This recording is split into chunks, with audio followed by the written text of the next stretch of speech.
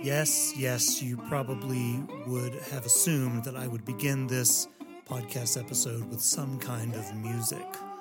And that is a song titled Good Luck Blues by a UK singer named Charlie Hicks. Quick story. Charlie Hicks came to our office when our church was downtown. We had met each other through Instagram and kept up that way and just, back and forth about music and this and that. And he was visiting the United States and reached out to us and dropped by the office. And it was so fun. We hung out. We talked about music. We talked about how cool his accent was. And of course, we even played guitar. He taught us some things. We sang some songs. We have some photos of this somewhere in our church Dropbox, but it was great. But of course, the reason I start the episode with a song like that is this. These songs about love and loss, whether it's in the blues or pop music or rock and roll, they're always about wanting to be with the one you love. And usually these songs involve promises by the songwriter. The songwriter promises to do things, to buy things, to become someone different even, just to be with the one they love. A good word for it is just sacrifice. They're all sacrifices, these promises that these songs make. And sacrifice is certainly one of the many ways we voice our love for someone. The discretionary losses in our life are often a proving ground for the things that we truly love. Right now, we are in the first week of the Lenten season. Now, you may be new to the church calendar or new to our congregation, and you have questions like, well, what does Lent mean? What is this? What is the church calendar? What are we celebrating? What are we observing? So very quickly, let me give you a summary of what Lent is and a little bit of the history. Lent is a season that runs for 40 days, not including Sundays. And it has been the church's pathway to Easter for nearly 1,700 years. And it is a time for Christians to participate in things like deep personal reflection, repentance, and the renewal of a faith that has perhaps grown tired and cold. And perhaps the season is most important because it spotlights the sufferings of Christ. And because of that, we also posture ourselves to notice and to take in the sufferings, not only of Christ, but of those around us too. And I have found that this season is one that carries a very attractive promise of a renewed faith. And this is because Lent forces us inside ourselves. It opens up the internal conversation about God and about God's presence in every corner of our lives. Benedictine nun Joan Chittister says this: Lent is a call to renew a commitment grown dull, perhaps by life more marked by routine than by reflection. After a lifetime of mundane regularity or unconsidered adherence to the trappings of faith, Lent requires me as a Christian to stop for a while, to reflect again on what is going on in me. I'm challenged again to decide whether I myself do truly believe that Jesus is the Christ, and if I believe, whether I will live accordingly when I can no longer hear the song of angels in my life and the star of Bethlehem has grown dim for me. That comes from her book called The Liturgical Year. Lent is also this season that is well known for something called the fast. We fast during Lent. And in today's episode, I want to reflect on this particular Lenten practice. But first, two definitions. Spiritually, fasting is the practice of withholding privileges and vices for the sake of hearing more clearly the voice of God, and to clear away the sounds of all those things that might distract my faith. That's the spiritual side of fasting. But there's also a social side. Socially, fasting is the practice of suffering alongside someone who is suffering, to remember their pain through our own low-key suffering.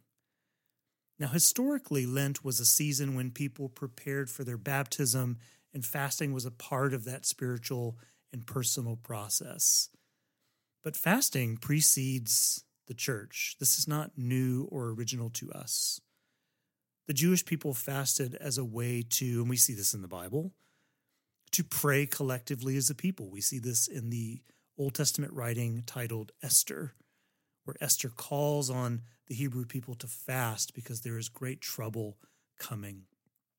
Fasting was also a way to practice confession, this kind of new beginning. We see this in the Old Testament writing called Nehemiah.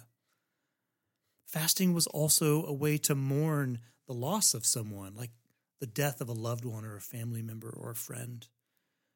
Fasting was also a way to participate in works of justice. The prophets speak of this aspect of fasting as well. But Christianity has had a long history with fasting. Things like, again, preparing for one's baptism included this practice. We find ancient references to the early Christians fasting on Wednesdays and Fridays. We find references to early Christians withholding from eating so that they could give the food to the poor. So it was a way of enacting justice in the world. We see fasting as a part of what we now call Holy Week, especially on Good Friday, 2 days before Easter. And again, fasting during the season of Lent. 4th century Archbishop of Constantinople, John Chrysostom, wrote this: "There are those who rival one another in fasting and show a marvelous emulation of it. Indeed, some who spend 2 whole days without food, and others who, rejecting from their tables not only the use of wine and of oil and of every dish, taking only bread and water, preserve in this practice during the whole of Lent." So a nice ancient reference to the season there. Now, because we'll talk about suffering in a future episode and how fasting connects with that, I want to focus on the spiritual and faith-centered aspect of fasting, especially during this season. And along the way, I want to offer just a couple of possible next steps. In the simplest of terms, fasting is the practice of creating a void in my life. It's about creating a hole in my life, digging a hole in certain corners of my existence. When I look over the landscape of my life and I take notice of all the things I own, all the things I do and purchase and pay attention to, my task in fasting is to name the thing or the things that may have too much say in my life, too much power, too much influence, too much control. These are the things that are occupying too much space in my head and in my heart. Maybe they're destructive, maybe they're not healthy. I name those, I look for those, and I name them. And then I find a way to pull those things from the everyday rhythms of my life. I purposefully create a void, and then I allow that void to remain empty for a season. This is counter to our tendency to fill the voids in our life. When something feels empty, we fill it. When something feels like it needs more, we fill it.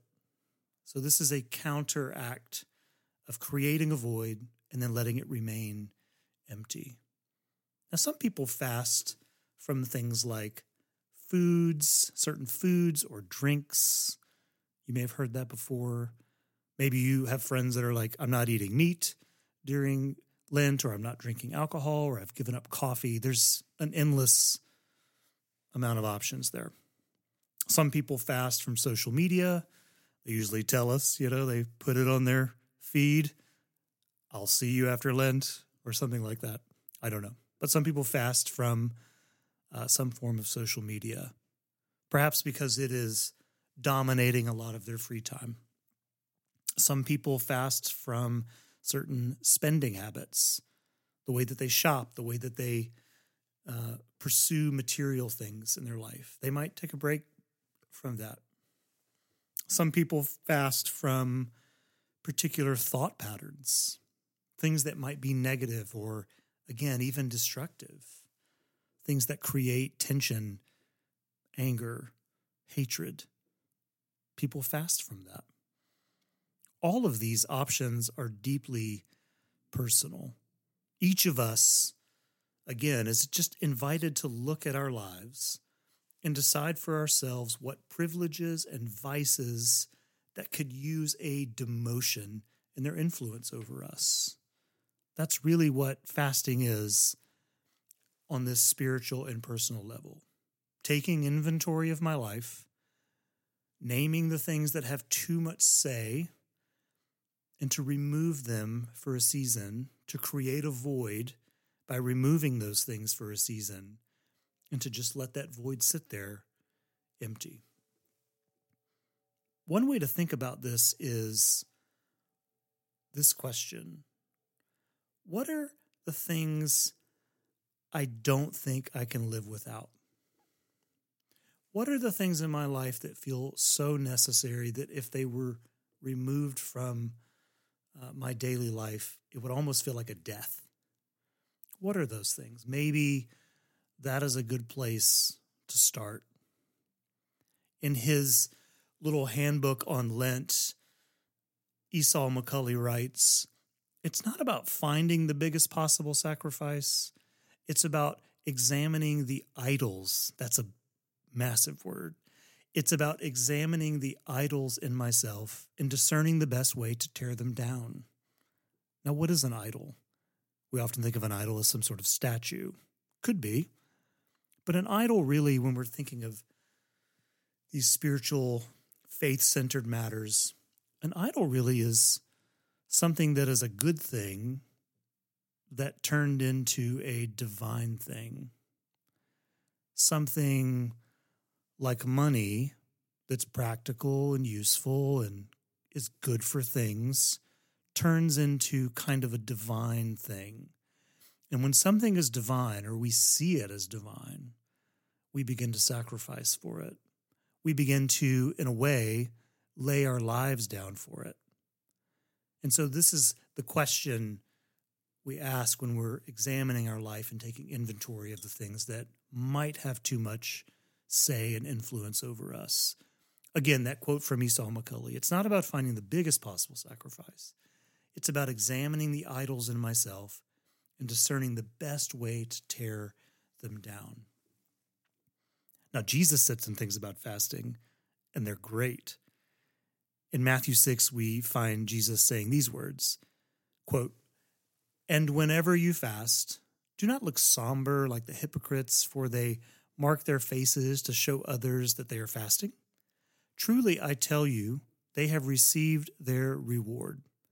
But when you fast, put oil on your head and wash your face, so that your fasting may be seen not by others, but by your Father who is in secret. And your Father who sees in secret will reward you." What a fascinating statement about fasting. Now, there are definitely some instructions about fasting that Jesus gives in this short passage, but the strongest sentiment is this assumption that fasting is a when and not an if. When you fast, Jesus says, whenever you fast. Fasting is discretionary, whenever, when you do it. But the assumption there is that you will do it. But also, Jesus hits on the internal purpose of fasting, which is our focus today. The unseen world of our inner lives, altered in order to shift our gaze to the unseen God whom we love and serve. Your Father who is in secret sees what you do in secret. This internal conversation with God. Now, fasting during Lent is a practice of renewal. It's like a reset of our faith through self-denial and refocus. Again, the definition. I'm just looking at the things in my life that might have too much power, that might be negative or destructive, or just too trivial. and I remove them for a season to see if I can live without them. Now, God isn't asking us through fasting to prove our love to him, although, like the songs that we sing and the promises we make to the people we love, it is a way to express how much we care about the relationship. But God isn't asking us to prove our love to him through fasting. He knows our intentions. Fasting is rather what we do when we grow suspicious of certain vices and privileges in our lives. It's a discretionary response to things that we start to notice that are gaining too much acreage in our hearts and in our minds. We create the void and we leave it there in hopes that God's presence might find a home in those holes that we dig. Grace and peace